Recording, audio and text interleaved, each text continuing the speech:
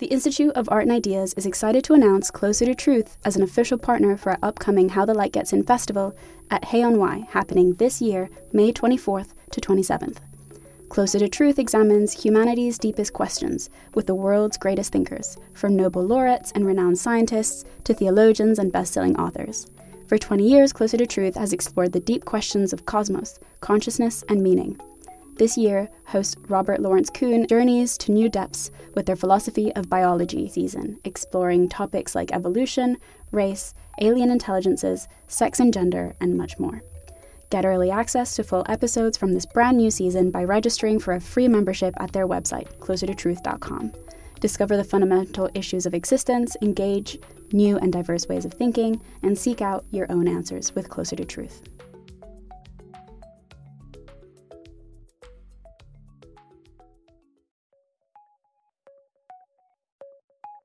Hello and welcome to Philosophy for Our Times, bringing you the world's leading thinkers on today's biggest ideas. In this interview with Professor of Logic at the University of Oxford, Timothy Williamson, we tackle the ways in which philosophy occupies the everyday.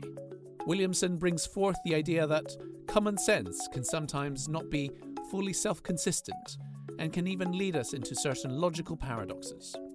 We also discuss the ways in which philosophy is comparable to the natural sciences and how language is ill-equipped to describe people's experiences of reality. Most importantly, Williamson illuminates the arbitrariness of disciplinary boundaries when it comes to understanding life's fundamental questions. Timothy Williamson is the Wickham Professor of Logic at the University of Oxford and Fellow of New College, Oxford. If you enjoyed today's episode, don't forget to like and subscribe on your platform of choice and visit iai.tv for hundreds more podcasts, videos, and articles from the world's leading thinkers. It's now time to welcome Timothy Williamson to Philosophy for Our Times.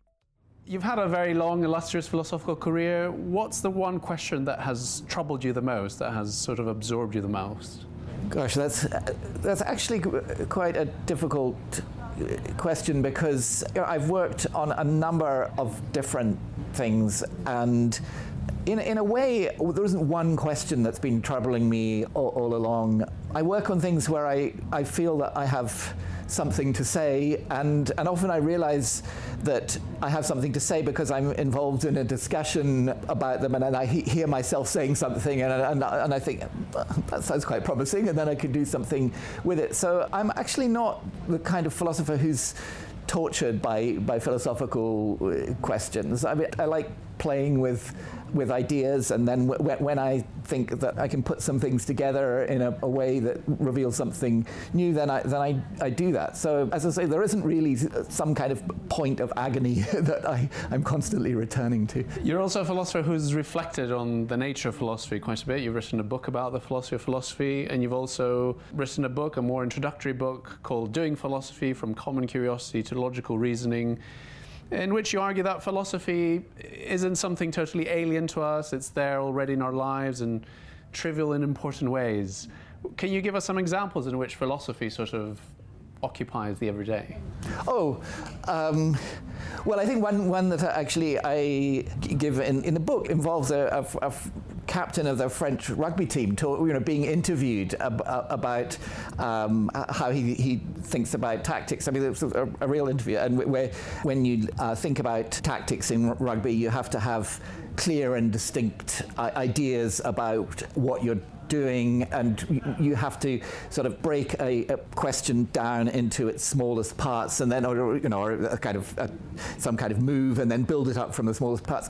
That is actually pure Cartesianism. I mean, both the reference to clear and distinct ideas and the sort of analytic method of breaking things down into their simplest parts. So that's kind of everyday. But another example would be when my first child was conceived, and a bit after. There's a distinction that people were talking about between knowledge by description and knowledge by acquaintance, which was made, for example, by Bertrand Russell, and is quite important in epistemology, but it's a sort of quite theoretical distinction. But I remember there was a time when I knew that my then wife was pregnant, and so I knew that there was such a thing as the baby inside her. And then the first time, I could actually feel with my hand the baby kicking. Suddenly, it wasn't just that there was this description, the baby is there, but there was the actual acquaintance with the baby through this process. And suddenly this, as it were, abstract epistemological distinction had some immediate emotional significance. It's not that I'm constantly trying to interpret my life in philosophical terms, but that was just a case where what was going on in my life just forced itself into those kind of epistemological terms. And is fatherhood itself a bit like that? You can't really know it by description. You can only know it by acquaintance. You can only know what it's like to be a father, as it were, by being one.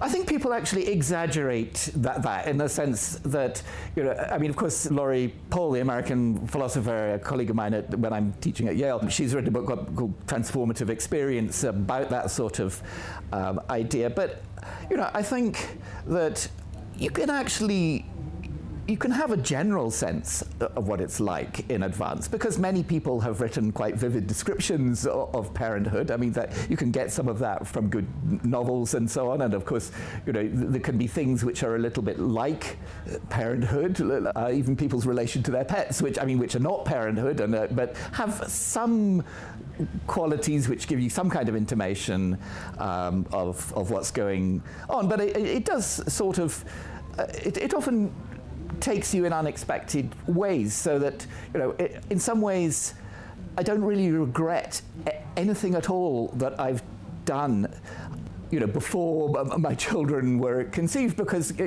I now have the thought, well, if I'd done anything differently, I wouldn't have had these children, and very likely I would have had other children and, probably loved them about as much. The fact is, these are the ones I love. I don't love these hypothetical children, and so once you love individuals, then you have care about them, and so all these kind of counterfactuals about your life feel completely differently if you've had children, and that's not something I realized would happen. But it's not just a completely notional thing. It's something that has real emotional significance and effects. So even though philosophy can start from sort of common sense and concerns of everyday life, many philosophical questions become very abstract and move really quite far away from everyday concerns. Questions about whether the external world exists, whether the world is made of matter or monads, if we take Leibniz's view. How does philosophy go beyond common sense? How does it move away from these questions of everyday life to the more abstract? Well, I think it's actually very similar with natural science, because natural science also starts with common sense and some kind of natural curiosity that we humans, like many other species of animals, have about the world that we're in. We're constantly asking questions about it, and famously, most children go through a period when they're continually asking why, driving their parents mad, and those why questions, they'll ask why, and you give them an explanation, and then they ask why about that, and so that's already a sort of prototype of what's going on, both with philosophy and with natural science, so that you're looking for some further explanation. Something else that is important in philosophy, and probably to some extent in natural science as well, is that common sense isn't fully self-consistent. That if you follow common sense ways of thinking, you actually quite often end up in contradictions, and then you can't just be complacent about those. You could have a drink and just try to forget about it, but because we're curious and maybe not everyone, but we have some kind of sense of dissatisfaction with where we are. I mean, that often forces us into going deeper, and one famous way that problems arise in philosophy like that is with paradoxes. And many of the best ones go back to the ancient Greeks and maybe even further, who knows, but and those paradoxes are really ways in which fairly commonsensical ways of thinking get us into these intellectual tangles, and then philosophy is trying to to think its way out of them. So even though common sense does have, as you say, these limitations, and obviously the explanations that natural scientists come up with and philosophers come up with diverge quite widely sometimes from common sense. In your book, you also say that common sense is a kind of check on philosophy, that somehow any theory that is hugely inconsistent with common sense knowledge is somehow false. Well, how do we square the two, the fact that common sense is also sometimes misleading, but it also acts as this kind of check?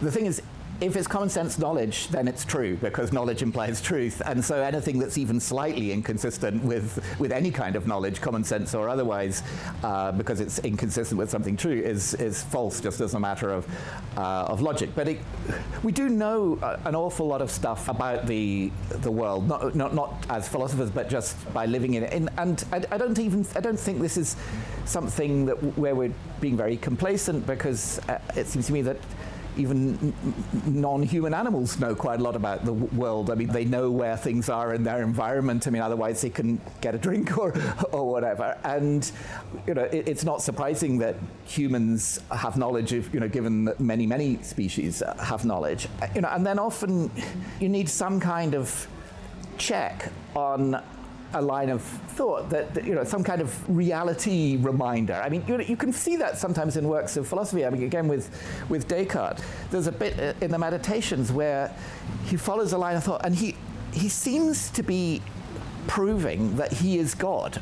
And then there's a moment where you just hear the brakes screeching, and there's hang on, I'm not God. I mean, something must have gone wrong here. And then then he has to pull back and so on. And that can happen in philosophy, and it can also happen in similar ways, again, in the natural sciences. I mean, so for example, if you had a scientific theory that entailed that there could not be any observers, then that should be signaling a big red light, because if there are no observers, then how do we get to know any of this stuff? And so, even in science, there are these just kind of commonsensical checks. I mean, you can't do all of science just using those, but they can warn you when you've gone down what will ultimately be a blind alley.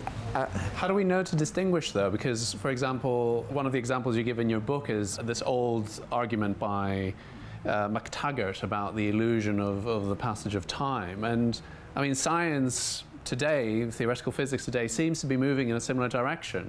Seems to be moving in the direction that, well, time isn't something that passes. There's no such thing. Time is kind of static, as it were, and the passage of time is some kind of illusion. And it seems like we couldn't possibly be more certain of anything else in our everyday life. That time obviously does pass, because that's how we experience the world. So how do we know whether the scientific theory has gone wrong somewhere, or the philosophical theory, or there genuinely is something about our everyday experience that is illusory? Yes. Well, actually, earlier today at the festival, I was at a session on philosophy of physics with a bunch of physicists who were all talking about how we needed to think of time as something dynamic. So, I think the jury is still out within physics about that question. But of course, I mean, the point is a more general one. And so there isn't any kind of magical rule that tells us where something is too ridiculous to be true.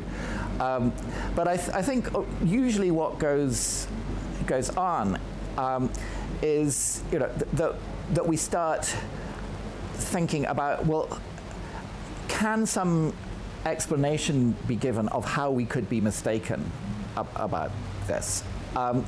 And if, for example, in the case of as theories imply there are no observers, if we thought, well, how could we be, so observers basically are people, and how could people be mistaken about them being people, and then that's not, if they're people, then they're not mistaken in thinking they're people. But in the case of something like time, probably what's going on is that we have these, as it were, common sense ways of thinking about time, which they're not going to turn out to be just utterly mistaken and have no relation to reality at all, because that wouldn't explain, these ways of thinking about time, which we use all the time, have been so effective.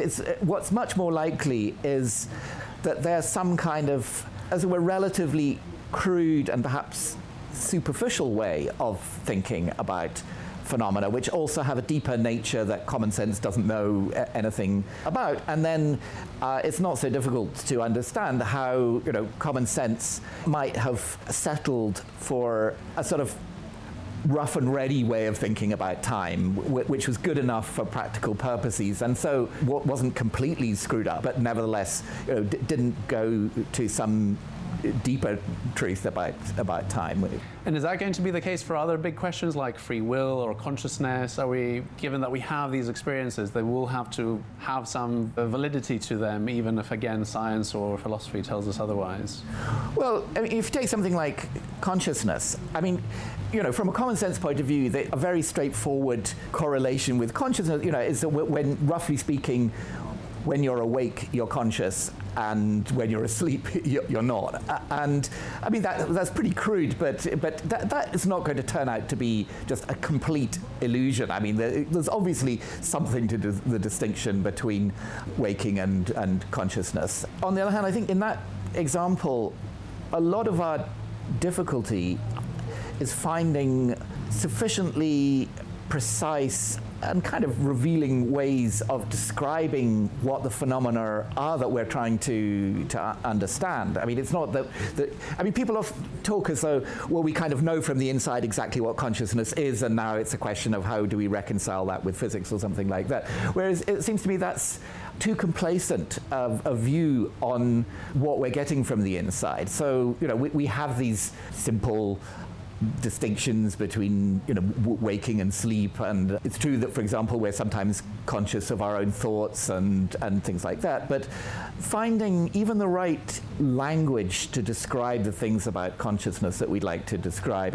People often they like to talk about what it's like to taste coffee or whatever the example is, and then they think of the phrase what it's like as somehow already capturing the nature of consciousness, whereas it's a very crude way of talking about it. So, I think that it's again a case where it's not going to turn out that this is all total illusion, but it may well turn out that the most kind of revealing and perspicuous ways of describing what's going on are going to be pretty different from the ways that we currently have. One example of consciousness is pain, which people talk about. And, pain research has shown that there are really surprising distinctions which need to be made, on the basis of experiences that patients report and so on about, for example, the difference between having a pain and really feeling the pain, and differences which, when you first hear them, you wonder what on earth are people talking about. But then, actually, people sometimes report their experiences in that kind of way, and so, we need to have some more refined way, just even of describing what people's experiences are, before we start worrying about questions like what relation they have to, the underlying neurophysiology. So apart from being continuous with common sense, you see philosophy as also continuous with the sciences. Now, someone might think philosophy and the sciences are very different. They follow radically different methods. They ask different kinds of questions. We want our scientific theories to be empirically verifiable or testable or falsifiable, whereas philosophical questions might be seen as doing something different, being about, how human knowledge all fits together or what makes sense more broadly. Why do you think philosophy is continuous with the natural sciences? Well, that's actually a matter pretty much of common experience in philosophy. So one example would be something like philosophy of physics, where philosophy of physics sort of overlaps with very, very theoretical foundational physics. And often you have conferences where there are both philosophers of physics and theoretical physicists. Sometimes the same person can spend some time in a philosophy department and some time in a department of physics, and they've got lots to talk to you about each other. And so it's kind of obvious that the questions that they're interested in, both on the philosophy side and the physics side, are pretty much the same questions in some cases, and that it's really just a matter of kind of academic departmental lines that's dividing them, not the fundamental questions. And an area, my own case, which is like that is, I'm interested in various questions, roughly speaking, about the logic of knowledge, and including things like what you can know about other people, what other people know, and so on. And that can be studied within philosophy by building formal models. But those formal models are also studied by people both in theoretical economics and in computer science, and maybe the emphasis is a bit different, but basically, this is an area. It's called epistemic logic, where the people contributing to it are a mixture of philosophers and people from other disciplines. So it would be kind of crazy in these sorts of cases to suggest that there's some deep difference between the philosophy and the non-philosophy when we're just talking about exactly the same questions. And as I say, we because we come from different disciplinary backgrounds, our expectations and methods may sometimes be a bit different, but we can communicate, and results that they prove can be of interest to me, and results that I prove can be of interest to them, and so on. So before we even get into any kind of sort of deep analysis of what these subjects are, it's just clear from experience that there is not this kind of big cliff between philosophy and the rest of the science.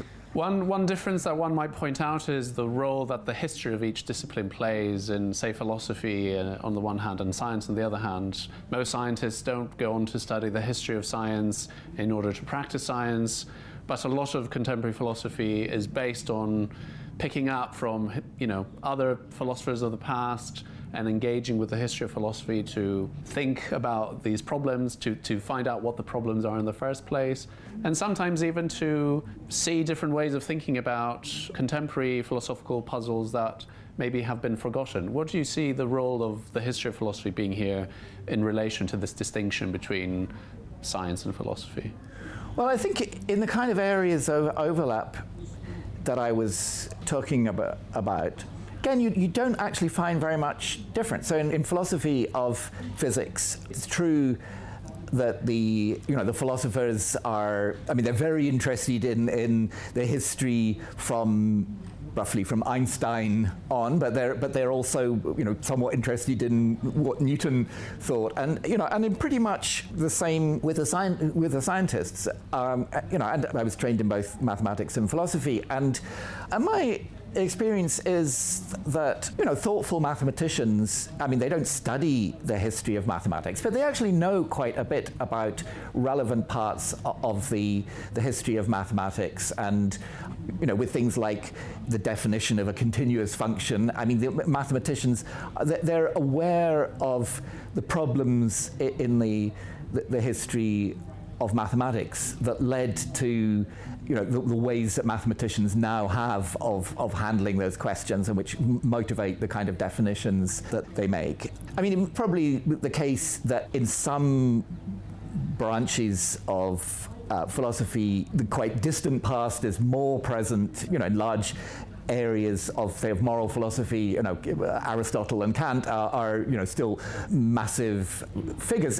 But that varies, and of course, in moral philosophy, you also get people who are using ideas from formal decision theory, where, again, if they're interested in the history at all, they're interested in relatively recent history.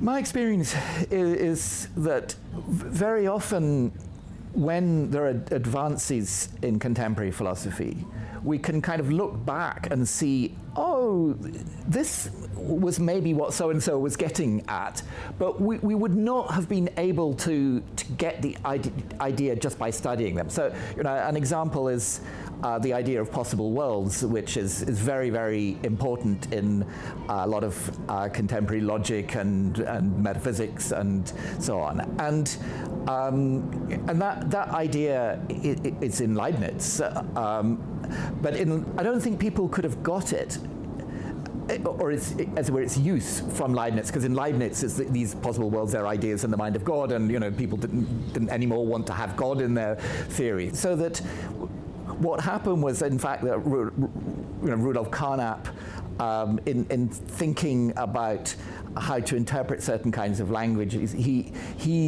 needed things at the level of language, not at the level of God, which were called state descriptions.